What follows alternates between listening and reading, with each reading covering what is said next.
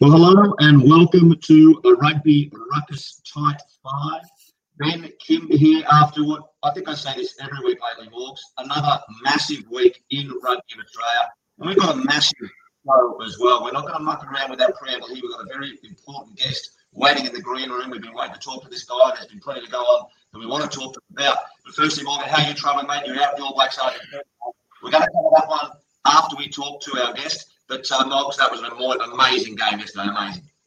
Yeah, it was. Actually, today felt, reflecting on the game, felt quite privileged to have been there for a historic moment in Test rugby, an historic moment for Argentinian rugby. So very lucky to have been there. And I've never heard 9,000 spectators sound so loud. And actually, it was probably a couple of thousand of the Argentinian ones that were animating the stadium. It was an amazing atmosphere out there and great afternoon days footy. Although you brought me right back down because I'm not that happy with the profile pics you've put up. I know our guest is very important when he gets the beautiful, proper profile pic, and ours is terrible. He got the high definition, mate. He got the high definition. He looked sharp. I was worse than you, though. I was worse than you. Okay, very quickly for our listeners or our viewers, we're going to talk to Hamish McLennan, the Rugby Australia chair, in just a moment.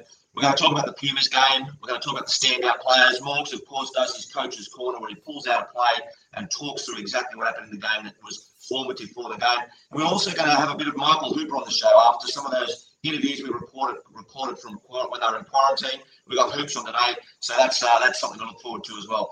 But look, let's get straight into the show. We've got. Hang on a second, I'll get my buttons right. I'll bring Hamish in now. Here he is, the chair of the Australian Rugby Union, or Rugby Australia, Hamish McLennan. Hamish, how are you? I'm very well, mate.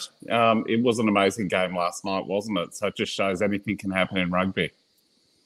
Well, that's it, mate. And it feels like it's been that way for the last couple of months. It must have felt like a bit of a wild ride for you in this job. You came in a few months back now. How has it been in terms of what you expected and what you've seen happen while you've been in the position? Look, I think last week we really broke through. When I started officially on June 15, I was actually pretty concerned the whole game was going to collapse. So our finances were in pretty poor shape and morale was low. But, Rob Clark and myself sort of knuckled down and decided that we were just going to do whatever it takes to succeed. So I think you all would have the broadcast deal that was announced last week with Nine and Stan. We ran a really fair process. Set up a subcommittee, the board voted on it and unanimously endorsed the Nine bid. And I think that's put us in great shape for the future. So there's a free-to-air component. And I think that's really going to drive our commercial sponsorships. And then on the field, we've been a little bit patchy, but I think we've got some great young talent there. I'm super impressed by Dave Rennie. I think he's an insane coach. And so he's really going to lift our guys over the next few years. So all in all, I'm feeling a lot better now than I did 3 or 4 months ago. Well, mate, that's a very good start for us.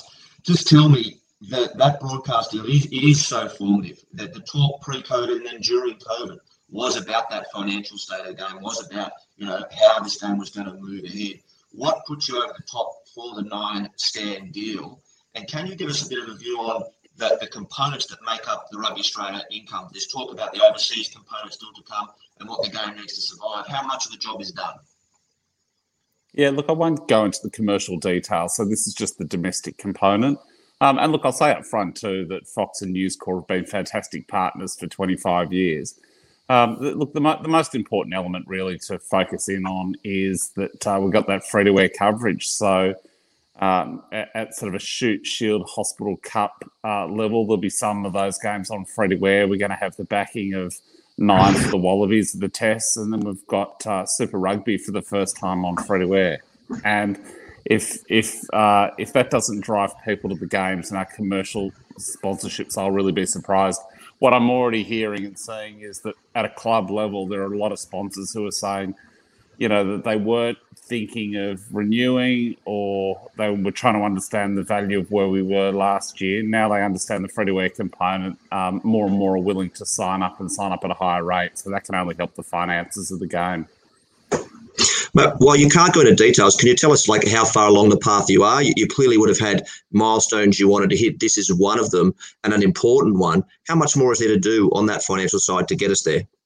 Oh, there's a lot to do and it'll take years. So that's why we've looked at the Rugby World Cup as just a light on the hill in 7 years' time for us to sort of focus in on. We've got 8.8 million from the government, which is fantastic to fund that bid. Getting the game on free-to-air will be important in terms of getting more kids exposed to the game. So that'll fuel our grassroots strategy. We've literally, and as painful as it is to say, we've had to downsize or cut RA in half. And so we've let a lot of cost and a lot of people go, which is, as I said, difficult but necessary. So we're a smaller, nimbler, more focused organisation. Now that we've got broadcast sorted, we can then focus on gate receipts, commercial relationships, sponsors, and driving the overall finances of the game. But we couldn't have moved forward unless we achieved what we did last week. Obviously, having to cut back, having to restructure and things like that, some of the harder things that you needed to do are done, though? Yeah, a lot of the structural stuff has been done. I mean, I think there's sort of an inverse relationship where if you strip out the bureaucracy, then those that are left are really focused on the job at hand, and there's no time to think about anything else other than to focus on the job that you've got in front. The very fact that we picked up the Tri-Nations, or the TRC as it was too, has occupied a lot of our staff. Now we're seeing a great event unfold. So who would have thought that the Argentinians would have been the All Blacks? So I think we'll see an uptick. Not me. Yeah, exactly. Me too. And, for the next few games, we're going to see more tickets sold. It's going to be a really interesting contest, and the Wallabies actually have a real shot of taking it out now. Hamish, I've got a sort of an interesting angle that I've been talking with Morgan on the show about a lot previously, and it was that in some ways, while COVID has been a big blow for sport and hard for the game, there have been some upsides of what has happened to the game because of it. And what I mean by that is the opportunity to reset that structure. When I look now, and I have to declare, I joined Stan this week, by the way, and most of the listeners know that I talked about it last week. So I obviously I have a hand in the game now. But when I look at the roster of games and the structure that you have together next year with Super AU into Trans-Tasman, it looks like, some of the things that people say wasn't working about Super 18 and the growth in Super have been able to be fixed because of this issue. Is that the silver lining in some ways? Yeah, absolutely. It's a good way of putting it. We were faced with some pretty tough decisions, and also coupled at the time, it was almost a perfect storm of negativity that we were dealing with. But the great thing that's happened, I think, since COVID hit was that, and it's not just me, but it's Rob Clark and it's the rest of the RA staff, but we just dug in and said, we're not going to, take any stuff from the Kiwis. We want to protect our 5 teams. We want to make sure that we've got the players protected, that we got really focused on just managing every dollar. I mean, we're going to lose a fortune this year. I won't say the actual number, but the very fact that we've been able to work our way through all those issues, restructure RA, get focused on what really matters, and then pull off the broadcast deal means that, we will survive. And Hamish, how are the relationships? I'll just ask you, a fairly direct question on this one. Do Rob Clark and Mark Robinson, do they like pina coladas and getting caught in the rain?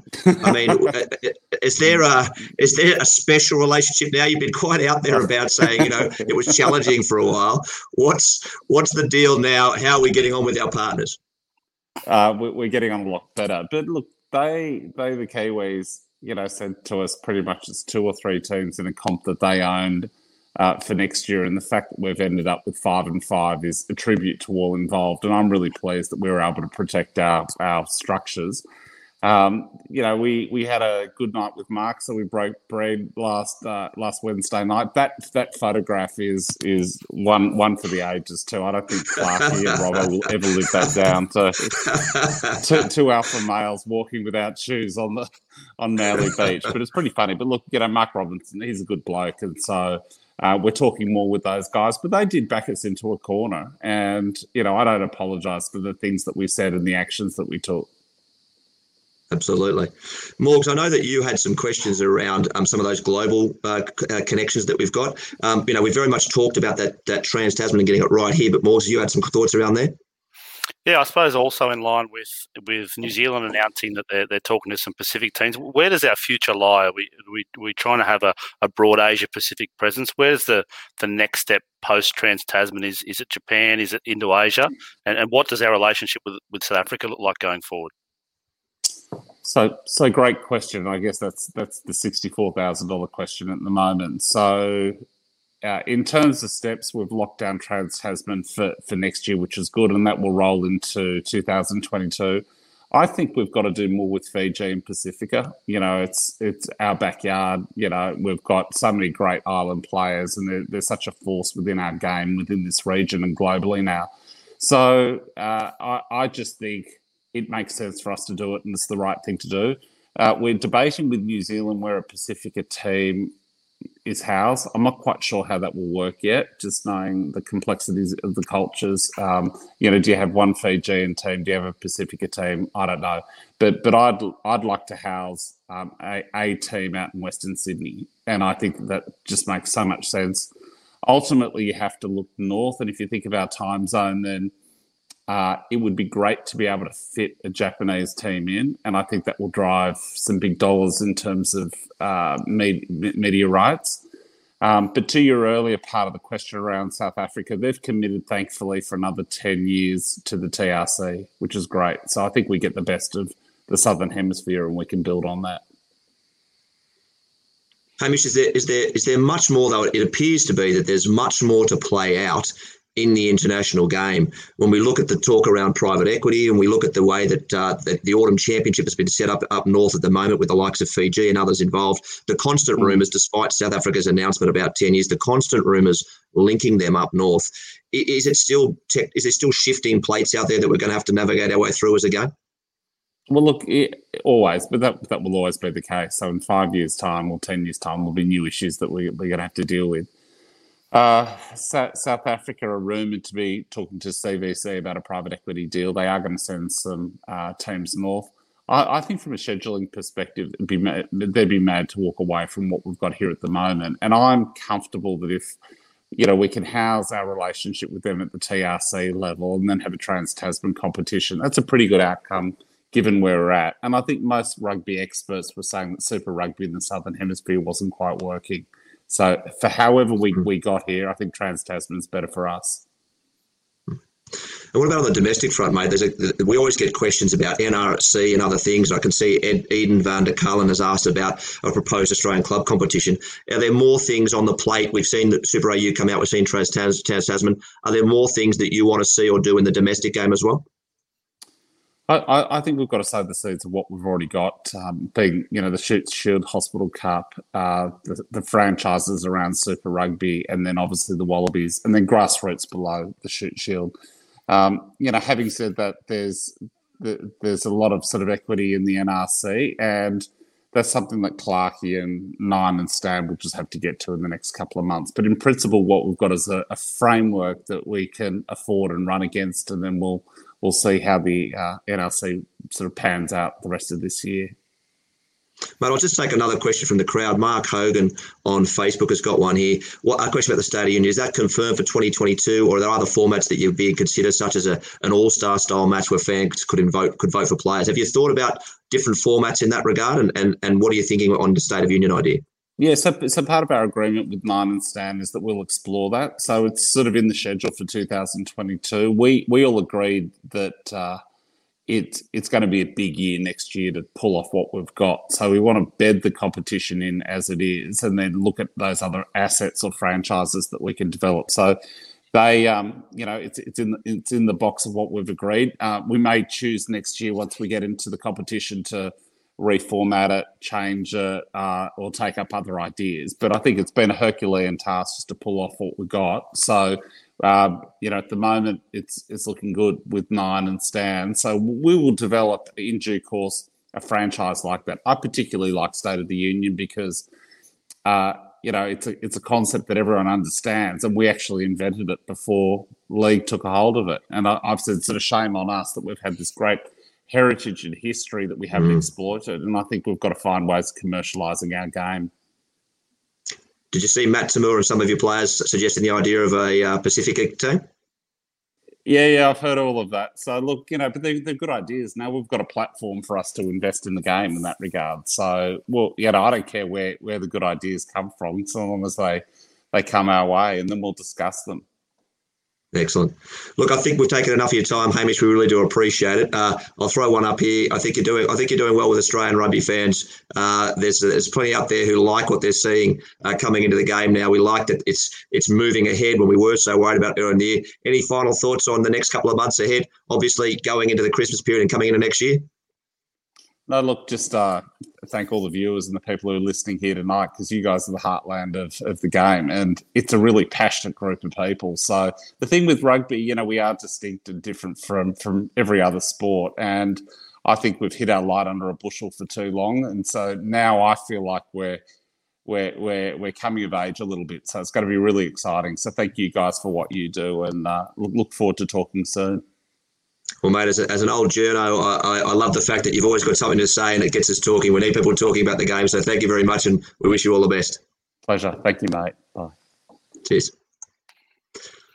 Morgs, as I said there, as we finished off, it is something I've said repeatedly on this show, how important it is for the game to be talked about. And I love the fact that Hamish gets out there and he's always got a line. He's always got something being said.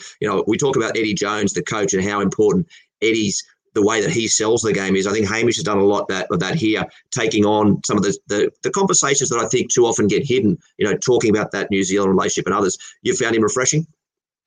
Yeah, I have. And just little key indicators, even the end of the relationship with Qantas and the end of the relationship with Foxtel, the narrative around finishing 25 years with a broadcast partner could have ended up in the gutter, but I thought there was all class from Rugby Australia. Little things like that I think speak volumes of what's happening. It's good to see a leader come in as a bit of a follow me figure and then start to put structures and people in place where that he can trust the people around him more and more. In essence, he's been our off-field Pablo Matera. He stood up to New Zealand, in almost the same fashion, but in the boardroom. Respect. In the boardroom. And I think people are resonating with the fact he's a leader. He's been quite clear about, trying to push for 5 teams, trying to push to put Australian interest to the forefront, going hard for 2027 World Cup and putting people in place for that. I think there's a clear vision how the nuts and bolts of it work to getting there. The devil will be in that detail. So looking forward to what comes next. There is optimism around the game. It's been great to have the Tri-Nations in Australia. The world of rugby now looks to Newcastle for 2 weeks, where the Wallabies and Argentina play to see who sits in the box seat to win the Tri-Nations, and then New Zealand get an opportunity for revenge against Argentina, who would have penciled in November 28 at Newcastle, Argentina versus All Blacks, as pretty much the centre of the rugby universe that weekend. Yes, mate. Now let's get into the games in a second. I want to make one more point. I want to interrupt you first. He said Please. that the NRC will come down to the dealings with Nine and Stan. In essence, I reckon he said it's up to you. The fate of the NRC is in your hands, Benny. So if there's no NRC next year, you'll be in trouble. Mate, I'm thoroughly enjoying you vastly overstating my power. I'm enjoying you vastly overstating my power, mate. That's fantastic. I really do appreciate that. Now, the point I was going to make about the conversation with Hamish was that, I can't really underplay, I think, the question I asked him around the future state of the game. Like, we've been given this chance in COVID to get rid of Super, to structure what we have now, and I'm loving to look at that. I think the perfect setup for Australian rugby, building back with young guys, is that Super AU into that Trans-Tasman, into the international season. But the fascinating thing is going to be the way the global game moves. We were looking for a global calendar for a long time.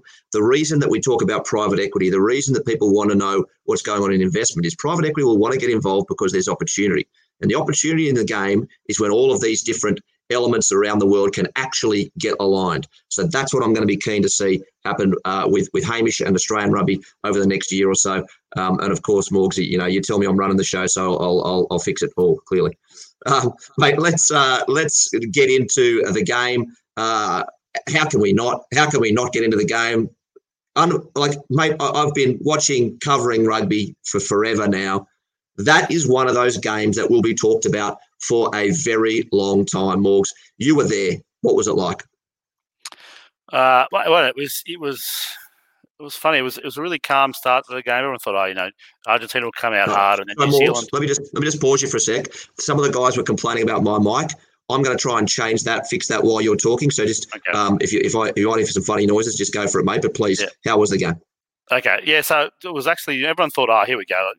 New Zealand, Argentina will start fast. New Zealand will come over the top and they'll get there. And then Argentina came out and defended a little bit different to normally. They got off the line. They tried to get 2 men in every tackle. They targeted a little bit higher, which is risky, as we saw from the week before in terms of the tackle law. But they targeted right around the torso with both tacklers as much as they could. They chopped only when they had to. Then they had pressure on ball. They went for dominant tackles. They tried to plug the breakdown and roll away efficiently and just slowed the ball down for the All Blacks. And the All Blacks got more and more frustrated. And many times we've talked about scoreboard pressure, Benny, on this show. And that's when it turned on the All Blacks, the pressure to win. We talk about the All Blacks love talking about the blue head that they miraculously discovered and worked through and had between 2007 and 2011. Well, what we saw was a fair few guys with the red head on, and Dane Coles, I think, was a perfect example of that. An absolutely outstanding player who just crossed the line into the red zone in terms of ill discipline and frustration. And in the end, Argentina were just too good. Accumulated points, scoreboard pressure, and that was not just about passion and pride in the jersey, but tactically and technically the way they executed their game plan. You just need to stand and applaud both the passion and the sheer quality rugby they put on the park. Outstanding, absolutely outstanding. It was, mate. And I'll just say that thanks to a couple of guys like Patrick FJ, they've told me my mic is okay now. You can hear me, Morgs, yeah? Yeah, good. I don't complain when I can't hear you, don't worry. No, look, mate, you're absolutely right, and to see the impact it had. Like, I think I tweeted about this, and some of the biggest tweets I've ever had got reshared and shared. I just said something like this: "This is a life moment for these guys." And you saw Ledesma in the coach's box, that fantastic footage of him just taking a moment as the game ticked down when they realised they had it, that the game was done, and the tears came. And I think one of the things that is really noticeable is that too often people get stuck in cliches, and they'll talk about Argentina and they'll talk about their passion. They were so passionate, but it's so much more than that, right? That is the cliche. This was a team who came and they really knew what they wanted to do, and they executed it absolutely beautifully.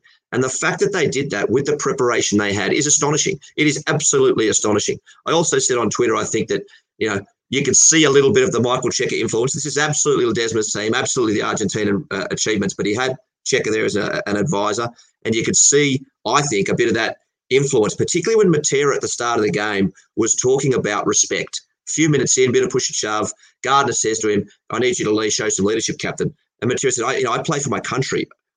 I need to get respect. We need to get respect.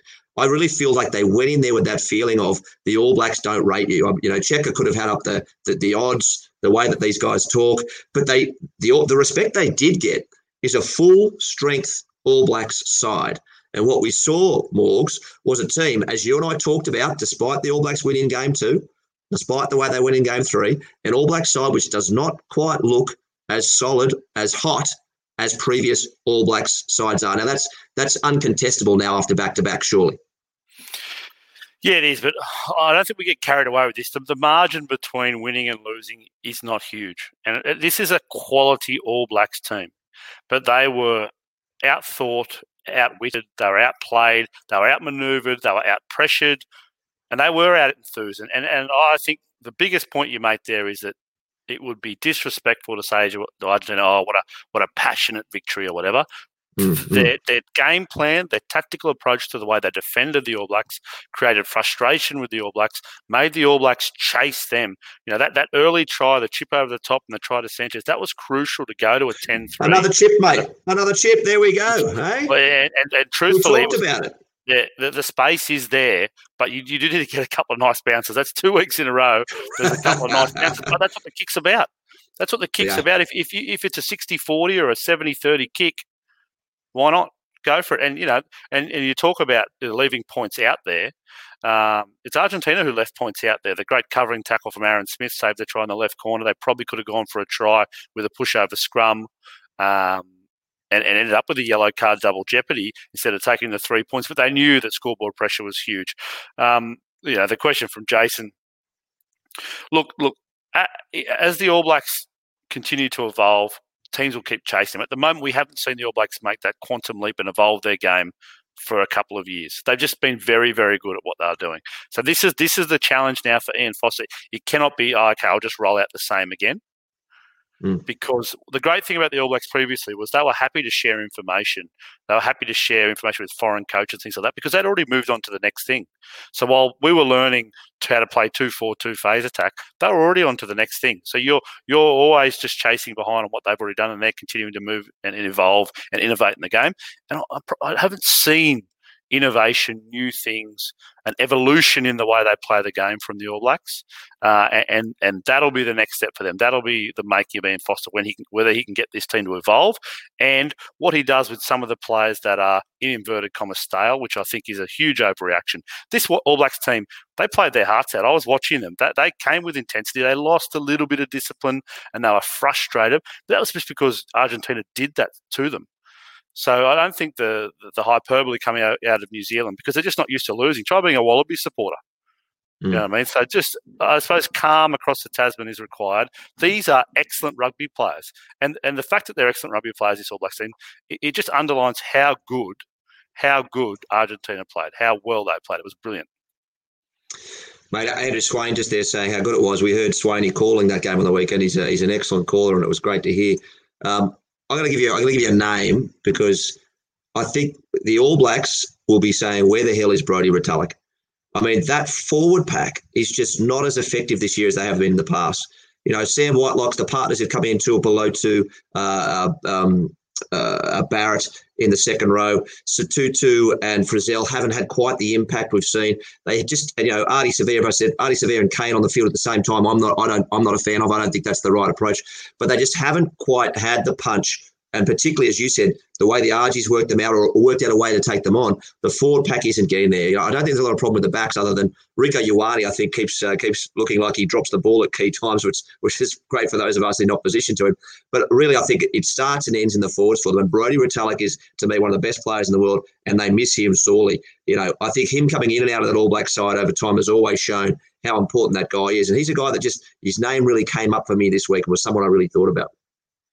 Yeah, in terms of balance in that locking position, he allows Whitelock just to do what he does, and they're very complementary, and they haven't found that yet. And Rieko Ioane, I think you've stumbled upon a huge issue for the All Blacks there. He came off the bench and actually played on 13, and Leonard Brown spent some time on the wing. And then eventually Leonard Brown went off, and Mackenzie came on the wing. And Ioane, at test level, is not a 13 yet. He may well be soon. He had an excellent season with the Blues. He's developing as a 13. We saw how good he was early days as a winger. He is not an international 13 yet.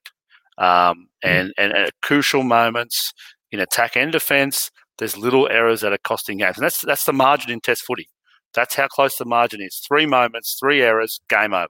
That's it. And Rieko Ioane is just involved in a couple of those at the moment in every Test match, and that's also the key to being an All Blacks coach. More than anything, is selecting well. When the All Blacks coaches, Steve Hansen included, probably made selection errors in that semi-final against England.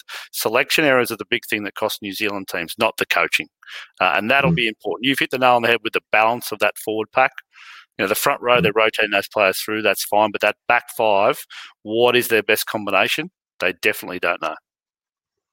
Mate, that is really the case. And look, as a Wallabies fan, please keep trying new centre combinations and moving blokes in and out because I think that's fantastic. And Ian Foster, mate, just quietly, you might want to pay Benny Darwin to talk to you about cohesion, but I'll tell you what he'll say to you right now. He'll just say, pick the Crusaders. That's all Benny Darwin would say.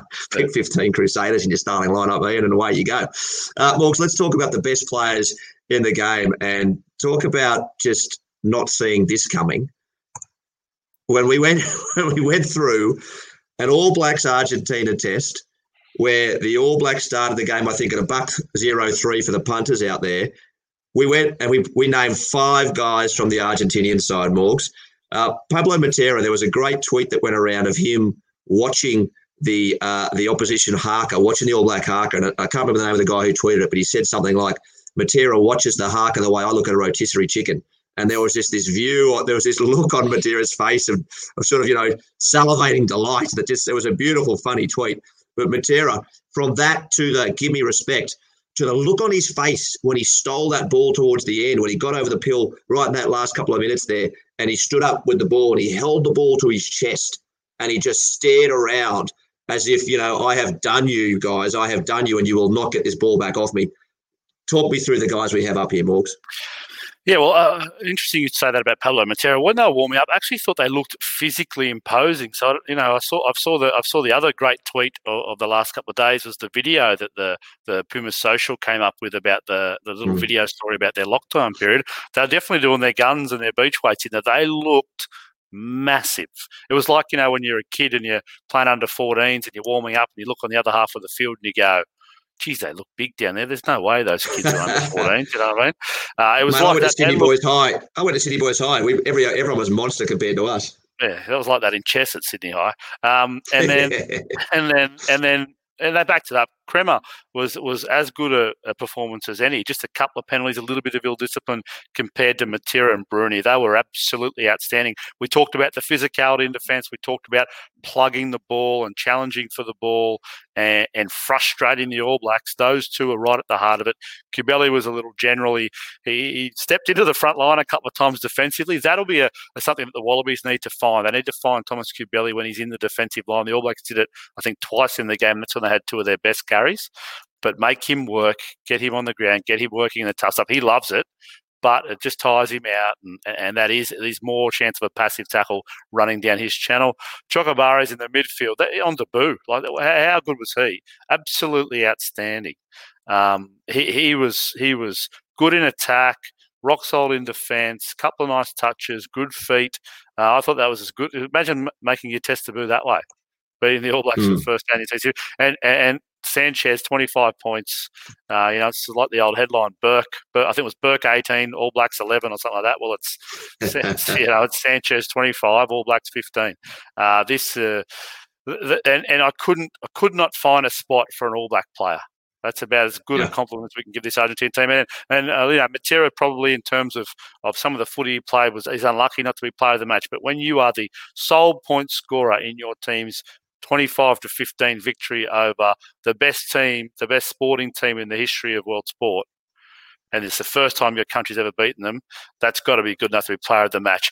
The other, they win the penalties, they still got to be kicked. And there are a couple of kicks, there was one on halfway, I reckon, and he knocked it straight over. That was crucial. When I talk about scoreboard pressure, Benny, and increasing frustration and the shift in pressure on the All Blacks as that margin on the scoreboard continues to increase, when the pressure is really, really starting to weigh down on the All Blacks to bridge that gap with their expectation of winning.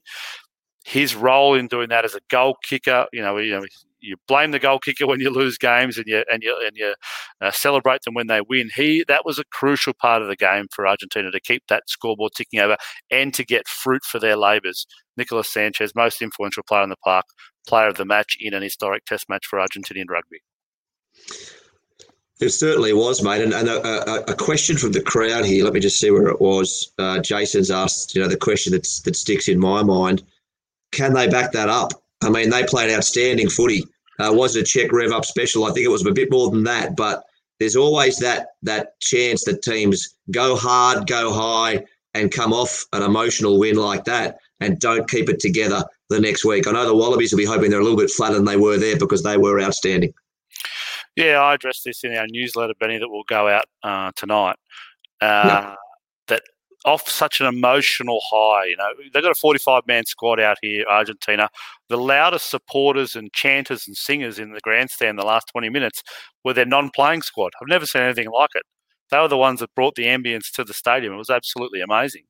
So the whole squad, not just the guys out in the field, had this huge emotional high. And I'm sure they celebrated long into the night, and they were on the phone back to their families and everything in Argentina and all those sorts of things. And then when they come back down, when they review, when they reset and refocus, this will be a tougher week this week for Mario Ledesma to get his team to come back down off that emotional high, not bottom out, refocus, and get back up for a really important Test match this week. We've seen it. I think England were flat after beating the All Blacks in the semi. I know Japan were very flat after beating South Africa in that World Cup. Games like that, the Wallabies win over New Zealand in Perth last year. I think, New Zealand was a definite reaction, but I thought Australia was flat as well. Very hard to back up a peak performance, an out-of-the-box performance with consistency. That if they can, that means that this Argentinian team are the real deal. And, mate, one more question from the crowd, from our mate Donald the Golden Eagle, I think is in Canada. He's a great man, Don. Should Fozzie go? Now, Ian Foster has been, of course, it's the New Zealand media. When the All Blacks lose, he has been copping it. Now, Foster came out and he was asked, do you feel under pressure? What is he, 5 games in? Back-to-back losses for the first time since 2011. You've got to remember that in 2011, when they lost twice to South Africa and then the Wallabies, they went on to win the World Cup that year. So you can bounce back from losses. But Foster was asked that, do you feel under pressure? And he answered, I think he said something along the lines of, basically no. But Morgs, look, I ran it through the bullshit meter, mate. And look at that, right off the charts, red as they come. He's got to feel under pressure, mate. He has got to feel under pressure. Mate, when you're the All Blacks coach, you're under pressure when you're winning because you're not winning well enough or you're not blooding enough young players. You're under pressure anyway. So when you've lost 2 in a row, you're under pressure. Now, the best thing that New Zealand could do for Australian rugby is to sack their coach. Bring another coach in, then sack him, bring another one in. But the truth of the matter is there is no way Foster should be sacked or even talked about. He's inherited this squad. Give him some time to put his own accent. He can make some hard decisions about the test future of some players. There are already some that are heading overseas at the end of this year, and those plans are all in place. There is a natural regeneration at the end of a World Cup. New Zealand probably haven't had a huge amount of regeneration after a World Cup as in past years.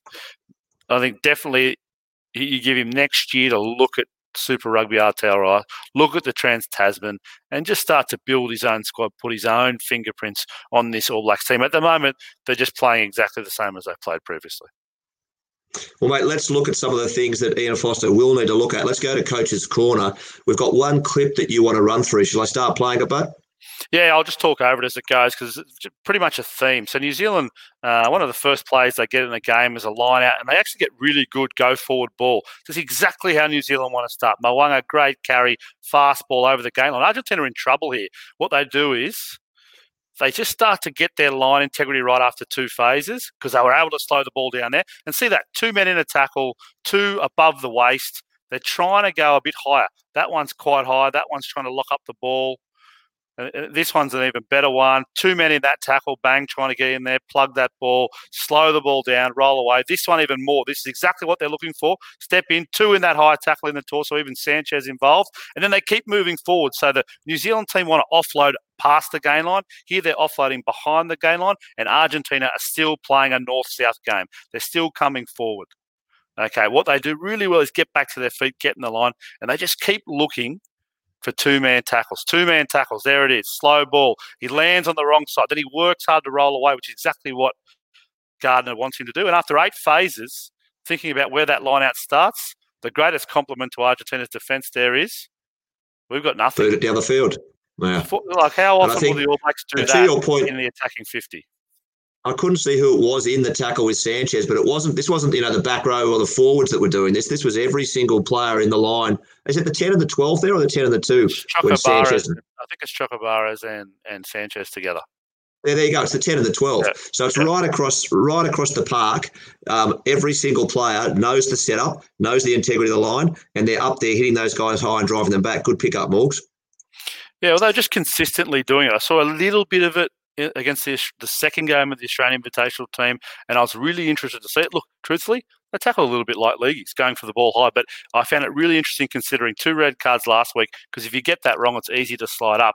But it was a brilliant way of them slowing the ball down. Even the way Angus Gardner was forced to referee the game, they made dominant tackles, which meant they ended up on top of the All Blacks players, which means you get a second to make an effort to roll away. And Angus Gardner was even complimenting the Pumas players and saying, thank you, good effort to roll away and things like that. That was a clear tactic. It worked very well. It gave the All Blacks stagnant ball and really didn't give them the offloads they wanted. Think back to that first phase. That's exactly how New Zealand want to start their attacking sequence. And not many teams can arrest that momentum. Well, Argentina did that brilliantly well, and they didn't just do it in the first 5 minutes. They did it for 80 minutes.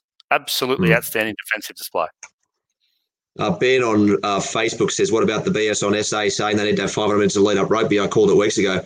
I think you've got to be saying about South Africa that appreciate whatever situation they were in, but the talk about player welfare, Argentina have just shot complete holes in that. The fact that they said, we couldn't get there and feel comfortable that we prepare for Test rugby. Argentina have just had the most fractured, and I'm probably making some historical statements here that are over the top, not knowing how blokes used to travel on cruise ships for 2 months to get to England in the past. But surely one of the most fractured, at least in the modern game, preparations ever for a test match, and put in a performance for the ages. So the suggestion that you can't go well fresh, Morgs, if you can't, first up, perform well, Argies have just shot it to pieces. In South Africa, for all their talk of saying, we couldn't possibly do it, they don't, it doesn't look great now, does it? Well, the only thing missing was the orchestrated betting plunge on the first up runner, but they were impressive. And that's the thing. Like, look, there are other things at play there. I think they had the support of SuperSport, their broadcast partner. They said they'd look after them. They didn't want to risk, their name as the world champions. They've got the Lions series coming up. All these sorts of things that aren't really about playing the game of footy. I'm surprised they didn't need the money. I'm surprised they didn't want to play footy. They talked about the health and safety of their players. You come into the two countries with the least amount of COVID issues in the world. So you want to get that meter out again, it probably deserves to get out. Now, I'll actually engage with you, mate. What's the name of that South African journalist we had on previously? Engaged with him on Twitter and a few other blokes. And I said, I genuinely want to know, what do you think the real reasons are? And a few people over there had genuinely bought the idea about player welfare. And look, it's an easy one to hide behind. It's the perfect one because you play that joker, you can't beat the player welfare card no matter what you talk about. And it's a valid card to play. But Argentina somehow got a stronger card than the joker, and they played it. Man, I think I've got to get Sim back on the show because I butchered his name so badly when I had him on the podcast. It's Arbanista is actually the way you say his name. I've been practicing, so I'm there now, so I need to get Sim back. But yes, mate, South Africa, they should have been here, and we would have had an even bigger. Imagine the double headers we'd have had. Imagine New Zealand. Imagine the Argies beating New Zealand heading into a Wallabies South Africa game. The epic event that would have been. Morgs, look, we're going to go now just to quick quarantine questions, or Q. What did you call it? Q cubed. You wanted to call it Q cubed. Q cubed. There you go. We'll do that now. It's a quick 4 minutes with Michael Hooper. We had the questions with him before the Test match series kicked off, so it's more understanding a bit more about Hooper. And of course, you get his KFC order, mate. You appear to be heading for a job in fast food. And then we're going to come back and close off with a few more chats. And when we do come back, I just want to pay tribute to a good mate of mine who passed away this week, Greg Ground, everyone would know his name if you're in Rugby in Australia. We'll talk about him after this as well, and I'll try not to get not to lose it as I talk about it because I miss the big fella. But let's go to quick quarantine questions, and we'll come back. Thanks, Hoops, for jumping on. No worries, Morgs. Good to be here. When you get into that change room, is there a few guys that get the energy going? Do you let the few young blokes get going, or do you feel like you've got to bring the energy to the change room and fire blokes up? I think it's important that it's shared workload with that sort of stuff. But some guys just naturally bring it. Someone who I've really enjoyed playing with this year at Waratah level and who got rewarded with a call up into the squad's Lockie Swinton. So he's a guy that's bordering on redlining all the time when it comes to game day. It's hard to hold him in. But love playing with guys like that. I'm sure you would have felt the same. Everyone does it different. There's some chilled out guys, and then there's guys like Lockie who are just, game day it's on. Was there a classic Wallaby or a player coming through that you really admired and not just modelled yourself on, but just enjoyed watching play the game? Yeah, there is. There's a few guys. My gen just grew up in the George Gregan, Sterling Mortlock era, so that combination there was something that, I loved watching. And then, around a similar time, but George Smith. So those three guys, obviously all Brumbies there for that period of time when I was growing up, and then super successful Wallaby teams. Those were the guys that, and I think particularly George and Bernie, then getting coached by Bernie, and doing a lot of work with George later down the track. It's been great for me, and awesome experience. Was there a piece of rugby advice that sticks out that helped you along your way the most? There is, and it's from my mum. She always said it to me. She always just goes, I now, knowing this, being around rugby a long time, it's a hard game. And she said to me way back in the day, didn't even know if I was professional at that time, but, the day you stop enjoying it, stop. And I haven't found that yet, so I'm still going, and I feel like I've got a lot more in me. So that's pretty good advice just for me, because you got to want to, as you know, you got to want to play this game. It's a hard game, but the hard stuff is where a lot of the enjoyment comes from. So I take that advice. I think about that advice, not a lot, but I don't need to. But it's there in the background for sure. You are a little bit of a mystery still. What do you really love to do to get away from the game when you have a day off? What do I love to do? I love to get to the beach. So you said Manly's always waiting there. Well, we do travel a bit, so it is always nice to get a surf in. And mate, like, I don't know, just be around the environment. Obviously, hang out with my wife and my dog. I like walking my dog around the area, and do the stuff that you can't do. Just the little things I get a lot of satisfaction out of when I'm at home. Is there a luxury food item you'd love to have a crack at when the coaches and the trainers aren't too worried about it? Oh, I love it. I love chocolate. I've always been massive on my chocolate. Milk or white chocolate's pretty good. I'm okay with dark, but it's a bit healthy. And then, I don't mind a good KFC or Macca's if I can get my hands on it. But those days are few and far between, unfortunately. Mate, you can probably get away with that. Like some of us, I must say, KFC has been popular. What's your go-to KFC order? Because it's really important to know how committed you are to it. It used to be just. Oh well, no. I'll tell you what it is. It's these days because you got to keep. You can't just go a family bucket, or I can't. Well, so yeah, you can, but it's frowned upon. But mine would probably be just a zinger burger with the wicked wings. But it used to be probably a 2-piece or 3-piece feed, so you get the gravy in there, which is hard to go by. But that is a very popular order in this Wallaby squad. There could be fights in the hallway if someone does Uber Eats while you're all in the hotel. That's getting intercepted halfway through, so it's probably a good thing. And chocolate connoisseur, you would straight up dairy milk? Is there a left field chocolate that you like?